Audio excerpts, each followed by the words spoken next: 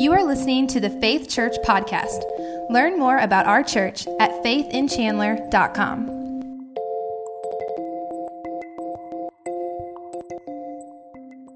Hey, like many of you have been over the last several weeks, I got sick this week. You feel sad for me? Feel sorry for me? Yeah. I think you probably should feel more sorry for Nicole. Apparently, I'm a little bit of a needy patient. So, on top of that, not only am I a needy patient, apparently I'm a little crazy under the influence of NyQuil. And so she had to put up with both of those this week. NyQuil was the weapon of choice in my fight against this sickness that I had. And man, NyQuil is some powerful stuff. Like apparently I was saying some stuff and I don't remember any of it. And so you can get all those great stories from Nicole later. We don't need to go into them now. But NyQuil is powerful stuff, but when Nicole went and picked it up from the store, I wasn't getting better because the medicine was in the house. It's powerful stuff, but it's not powerful enough that you can just open it and let it breathe, and I breathe in the fumes of it. Now I had to take the medicine. I had to take it into my system. And I'm going to talk to you this morning. See, I promise I'm not still on NyQuil. Oh boy, we're starting off on a great foot here. Okay. I'm going to talk to you this morning about God's armor, but you need to be really clear on the fact that this armor of God that I'm going to talk to you about, that it's not something that, man, if I just get these tools, then I'm good to go. It's not that the armor of God is this equipment that I get from God because with this equipment I can take on the big bad devil. But rather, the armor of God is all about me having a relationship and being close with God. God is the armor of God. He is our armor.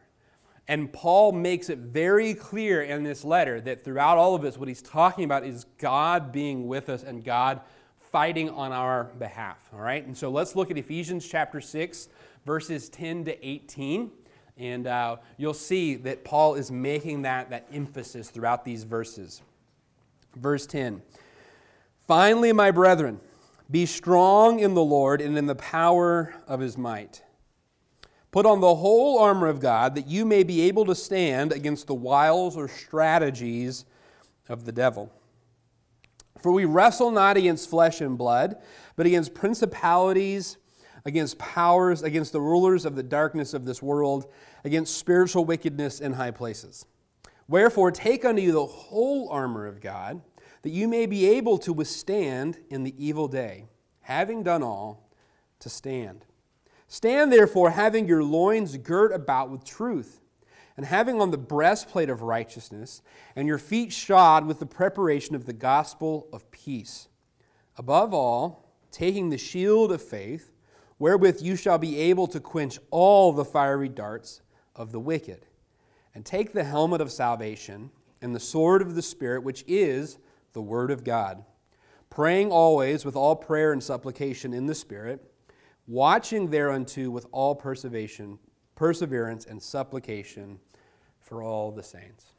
And so there's several places where Paul emphasizes there. Verse 10, he says, "Be strong in the Lord and in the power of his might." It's not our strength. It's the whole armor of God. Verse 13, he emphasizes again the whole armor of God. And at the end, after he's given us all of this equipment that we can put on, he tells us that we need to be praying always. Now, I know I've already made a couple of mistakes this morning, but I promise I'm not still on NyQuil, okay? I'm better. I am about 95% well. I've found that as I get older, it takes a little bit longer to bounce back from these things, but I have overcome my illness to the point where I'm no longer actively taking that medicine, right? It would be unhealthy if I continued to take NyQuil on a regular basis for the foreseeable future. That would do long-term damage. The armor of God is not something that we put on or that we take in during hard times, and then once we get through that hard time or we get over that phase or that season, that then we're good to go on our own. It's not that the Lord comes and helps us, and then once He kind of helps us get our footing, then we're on our own. We never move beyond our dependence upon God. We will always be dependent upon Him. It's not that the armor of God or that the Lord's help or His aid is only something you need when you're a baby Christian or that when you first come to be a believer. This is something that you must continually experience throughout your life. And Paul makes it very clear where we're at without the Lord's help in the beginning of this letter in Ephesians chapter 1, verses 17 into the beginning of chapter 2. So turn to the beginning of this book, and we're going to read those verses so you can see just where we're at without the Lord's help. Paul has a prayer for them, and he says, that the God of our Lord Jesus Christ, the Father of glory, may give unto you the spirit of wisdom and revelation in the knowledge of Him, that you might constantly come to know Him more. The eyes of your understanding being enlightened, that you might come to know things, that you may know what is the hope of His calling, what the riches of His glory is of His inheritance in the saints, and what is the exceeding, and I want you to really hear this, all right? This is who's on our side. The exceeding greatness of His power to usward, who believe, according to the working of His mighty power, which He wrought in Christ when He raised Him from the dead and set Him at His own right hand in heavenly places. The same power that raised Jesus from the dead, God has pointed towards us. He has brought to work in us. The same power that worked in Christ when He raised Him from the dead and set Him at His own right hand in heavenly places. Now where is Jesus seated? He's seated next to the Father, and that means that He is, verse 21, far above all principality and power and might and dominion and every name that is named, not only in this world, but also in that which is to come. And hath put all things under His feet, and gave Him to be the head over all things to the church, which is the body, the fullness of Him that filleth all in all. He says the one who is on our side, Jesus, has power above all principalities, above all spiritual darkness, above every name that can be named. There's no name that we can name that is like, oh boy, I don't know if Jesus can take that one. Every name, He's above it. All things are under His feet. He is on our side. But notice what verse 1 of chapter 2 says. And you hath He quickened who were dead in trespasses and sins. Quickened means to make alive. Without Jesus, we're dead. Apart from the work of God, we are dead already. It's not that we are able to go and maybe do a little bit of damage against the devil on our own. If we don't have God working in us, we can't even walk onto the battlefield to face Satan because we are dead already. Without Him, we're nothing. And so we never move beyond this dependence upon God. We must always have Him animating us, empowering us in this life. Without Him, we can't do it. Now, a lot of times when we think of armor, we think of maybe something that like a catcher wears, in baseball, or a football player wears. And that armor, the armor covers over the muscle and the fiber and the tendons of that player to protect where the power and the skill lies. But that's not what happens with the armor of God. The armor of God doesn't cover what is the power and the skill. The armor of God is the power and the skill. And the armor of God empowers us because it becomes a part of us. It's like that medicine that when I take it, it becomes a part of me. It becomes a part of me and it begins to wage war on the infection that has become a part of me because one of you passed it on to me. It's totally someone in here's fault. All right? And so that evil, that disease that became a part of me, the medicine became a part of me and fought against it. Right? This is important, okay? If we only think that evil is out there, that the evil we fight is out there, we have missed it. Because one of my biggest enemies is me. It's my own sin. It's my own heart. It's my own mind that works against me. And so just as sin has become a part of me, the Lord becomes a part of me, and He has to do this work within me. And so the armor of God is not a brand of armor. It is literally God Himself coming to be a part of my life and waging this war in me and also waging this war against the evil one. And so then Paul lists here in this passage of Scripture 6 elements of armor that has been made available to us, all right? And each one of these elements of armor we could preach a whole message on. And this is the 11 o'clock service, and normally I could go as long as I want, but today's Nicole's birthday and I'm taking her to lunch, so we got to hurry, all right? So the first element of this armor is the belt of truthfulness. And when we hear the word truth, a lot of times in the context of church, we think of the truth of God's word, and that's absolutely fitting, and we're going to get to that later. But here, it's not talking about just the truth of God's word, but it's talking about a general truthfulness, about being honest.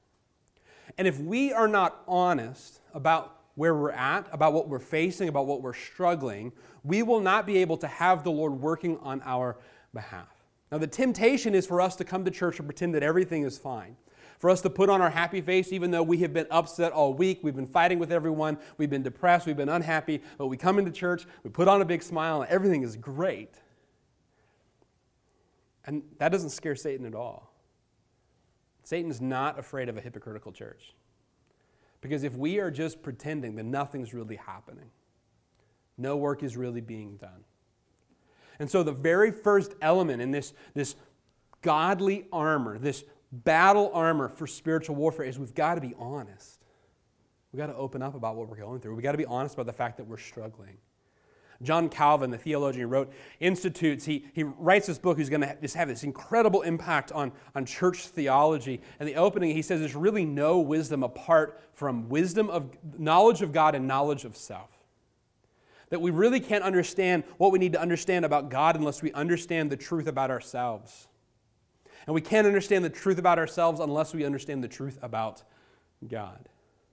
And if we are in the dark about either of those, we're in real trouble.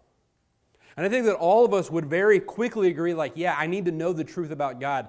But are we as clear in the fact that we need to know the truth about ourselves? We need to be honest about who we are, about what we're doing, about what we're struggling with.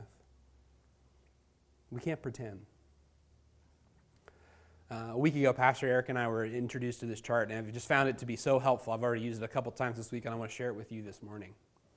What this chart points out is that as time goes on, we come to experience grace. We come to know Christ at this moment of conversion. And in that moment, we realize we have to admit that we are a sinner and that God is good. We recognize that He took the punishment for our sins, that He went to the cross for us to take the sin of our hearts upon His own back and to suffer for it. And in that moment, we realize what the cross means. And through our lives, as we walk with Jesus, we come to understand more and more, not only about how good God is, but more and more about how good I'm not.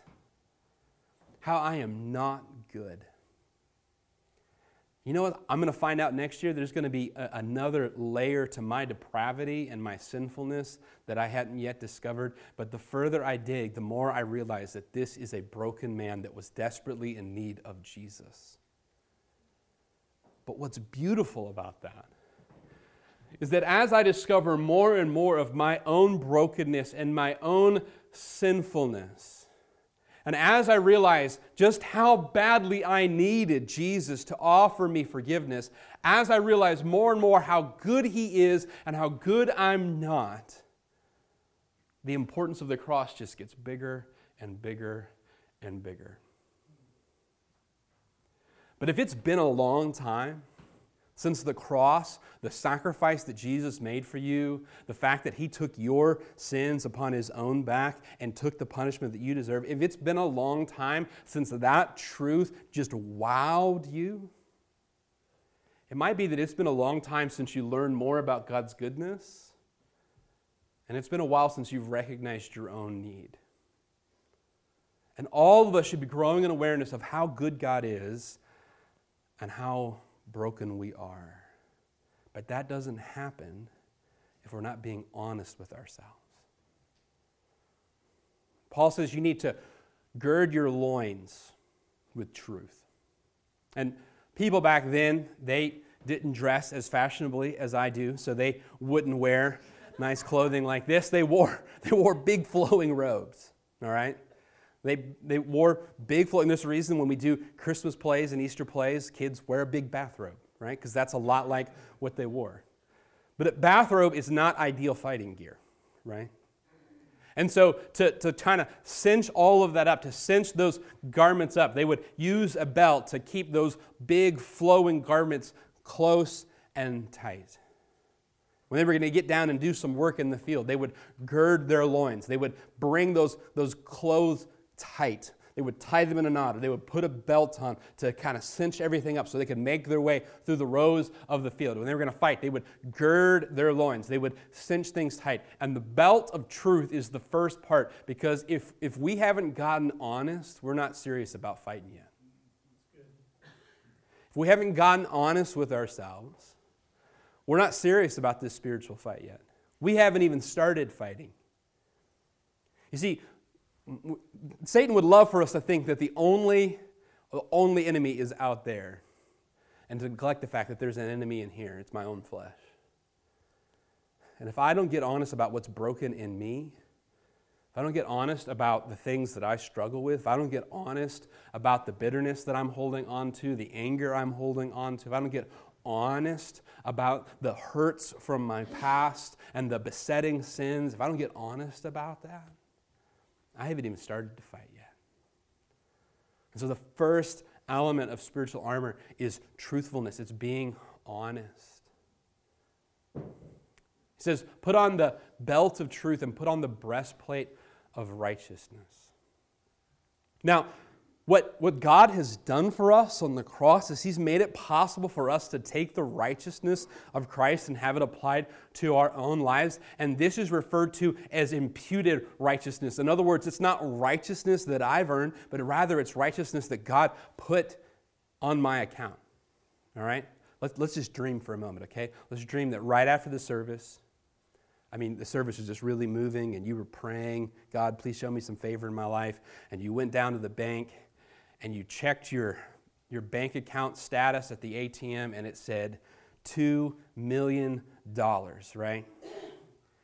You would be pretty clear on the fact that you didn't earn that money, but somebody must have made a mistake, right? Or put some money in your account, right? Because I don't think anybody here has $2 million in their account on their own.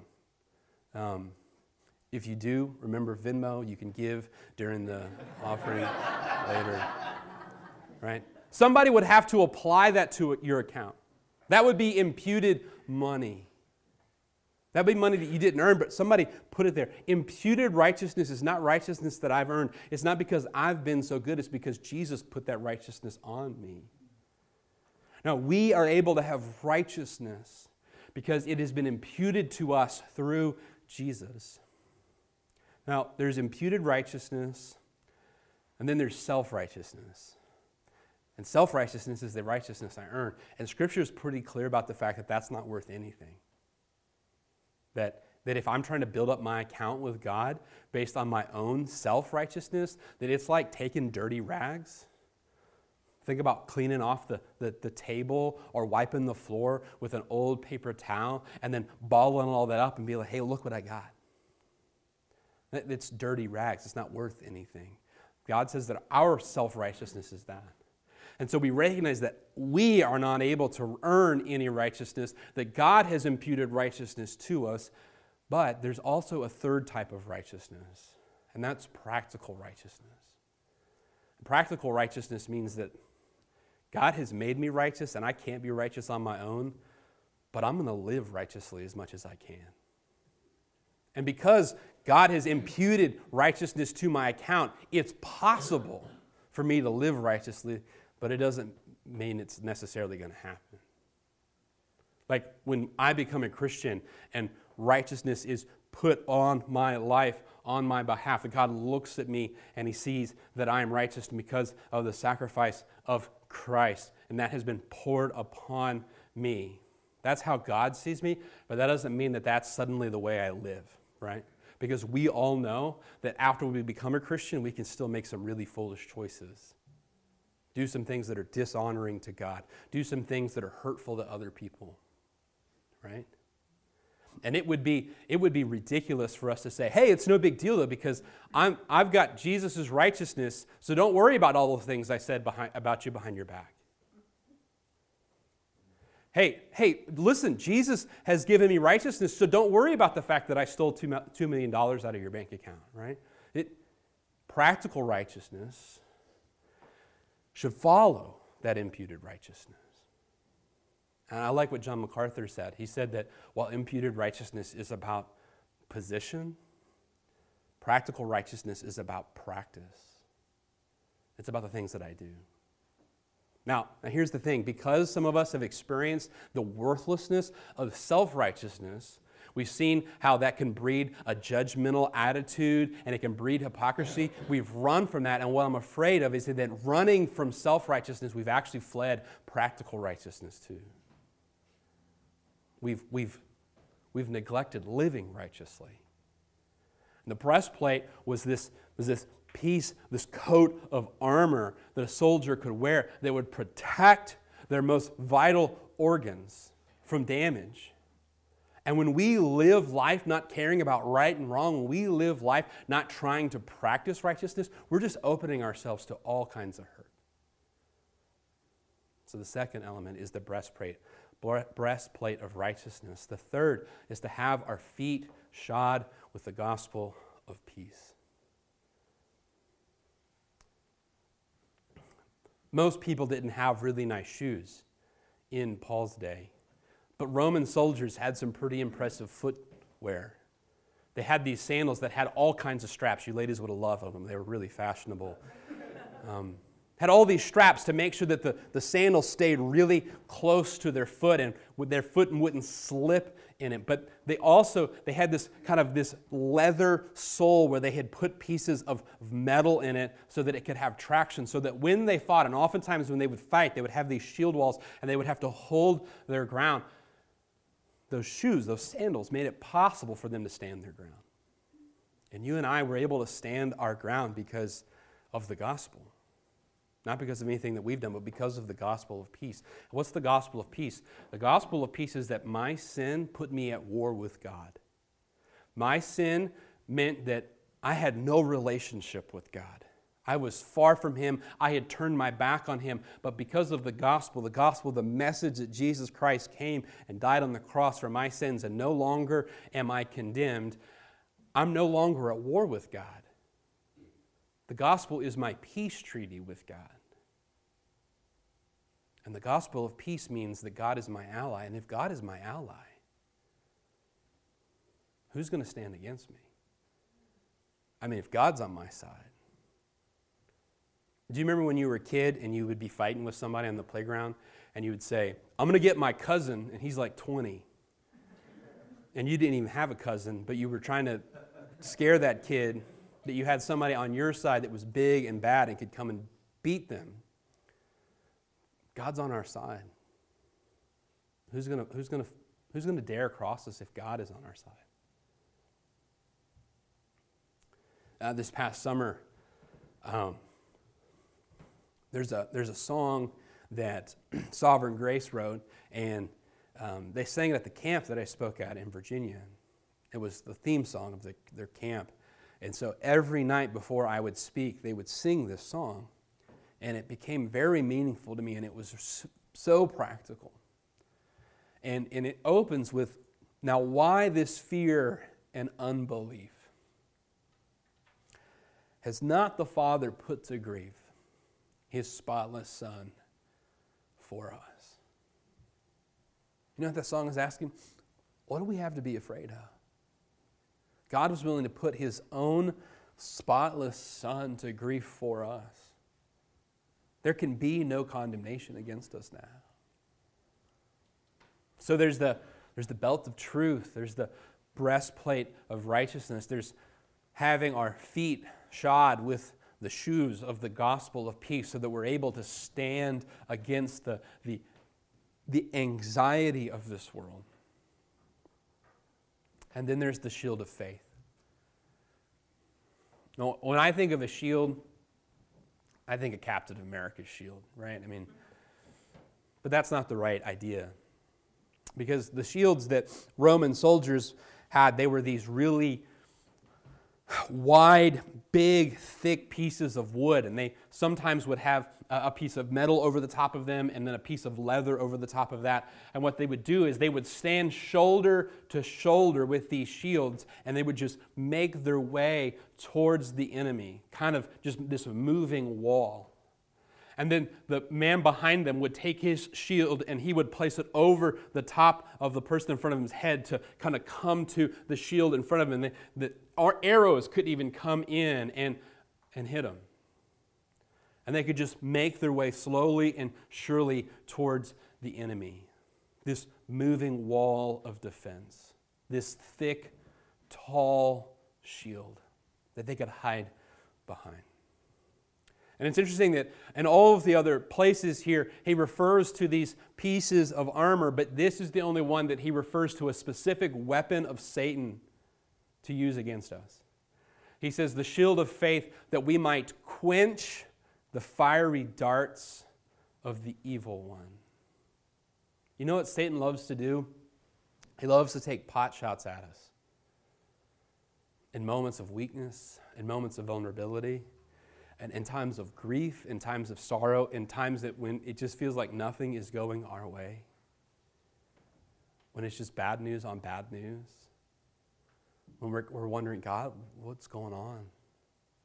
And there's this moment of openness or vulnerability, and he sends a fiery dart. A fiery dart. What's a fiery dart? It's an arrow with flame. Because he's looking to wound us with that dart, but what he's hoping is that he can catch something aflame that will continue to do damage, right?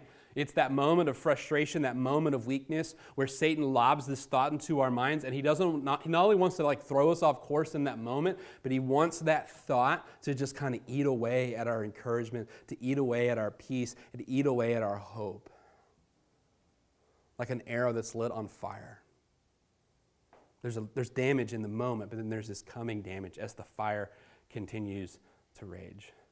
And the shield of faith is to quench those arrows. And so when Satan takes his shots in those moments of grief and frustration, of weariness, faith is our shield against that. I said, I don't understand everything that's going on right now. I don't understand why this is happening. I don't know why God has allowed this to happen, but here's what I do know. I believe that God is for me. I believe that God is good. I know what God has already accomplished in me. I know that he has promised to continue it to the very end. I know that. And that faith that we hold on to, it'll quench those fiery darts of doubt and discouragement that Satan wants to hit us in our vulnerable moments with. So we got the belt of truth, the breastplate of righteousness.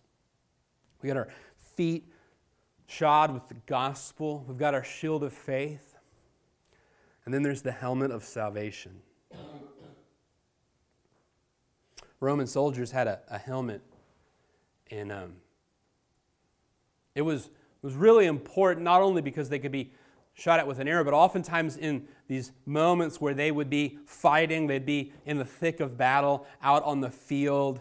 One of the greatest threats to them was a cavalry, a group of soldiers on horseback riding in and just hitting soldiers over the top of the head with big, heavy weapons or a big, heavy broadsword. And so having their helmet on deflected those blows. And what Satan loves to do is he loves to tempt us to do wrong, and then the moment we do it, come in and accuse us of how evil we are. Remember that? We talked about that Satan is the angel on both shoulders. He's the one tempting us to do the wrong thing. It's no big deal. You won't get caught. Nobody will know it. But as soon as we do, he becomes the prosecuting attorney, and he says, how dare you do that? I can't believe you did that. You're so gross. Everybody's going to know about it. And he accuses us, and he makes us feel shame and guilt. He wants to come bashing us over the head with our sins. He wants to come bashing us over the head with our shame and our guilt.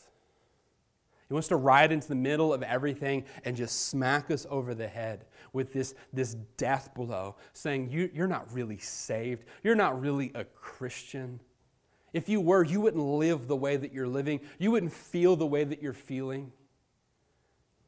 And man, it's heartbreaking to me that people who have been walking in the faith for decades, they can come to this place where Satan comes and he crashes them over the head because they're facing some adversity or some trial, and he tells them, if you were really a Christian, these things wouldn't happen to you.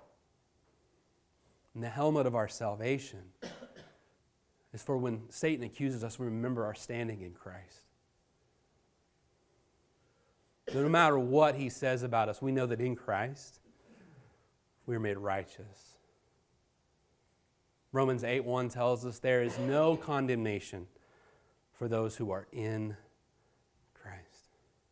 And when Satan comes in and he wants to bash us over the head with guilt and shame and make us feel like we're not, we say, I know that I am in Christ, and in Christ there is no condemnation for me. So we've got our belt of truth, our breastplate of righteousness. We've got our feet covered with the shoes of the gospel of peace. We've got a shield of faith. We've got a helmet of salvation. And then we've got a sword, the sword of the Spirit. And Paul tells us that the sword of the Spirit is the Word of God. You know, it's interesting when Jesus faced Satan and he was tempted, he didn't do some divine Son of God power move on Satan, which he totally could have, right? He could have made WWF look silly. He could have suplexed Satan. He's the Son of God. He could have really put a hurting on the devil. He could have used this great power that he's been clothed with, this immense power that God has placed in his hands. But what does Jesus do? When Jesus faces Satan, he does the exact same thing he encourages us to do. He quotes Scripture to him.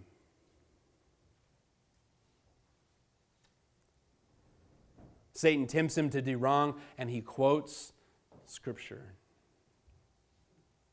And the Word of God that you carry in your hands, it is the weapon to use against Satan.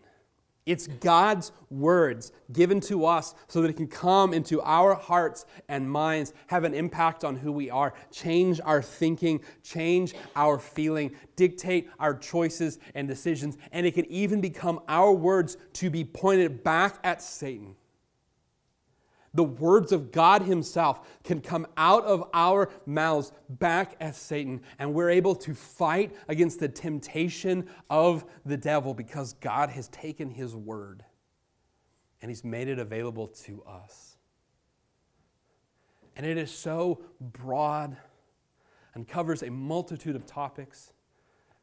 And there are verses of Scripture that we can read for encouragement when we're disheartened. And there are verses of Scripture that we can read when things are going great. There are verses of Scripture that remind us who we are in Christ. There are verses of Scripture that make it clear that Jesus Christ was the Son of God. He did raise again from the dead. It's plenty of ammunition there for us to be built up in the faith, equipped for every good work. It's the sword.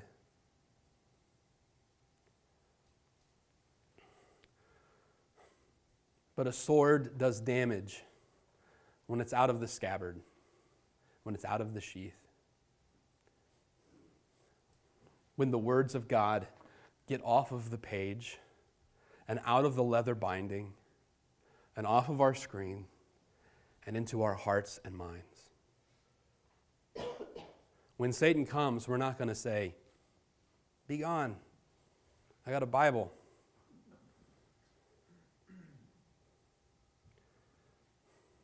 When Satan comes, it will be the words of God, the truth of God in our hearts, our minds, giving us confidence, giving us encouragement, and being pointed back at Satan. We have great and powerful weapons at our disposal. Let's put them to use.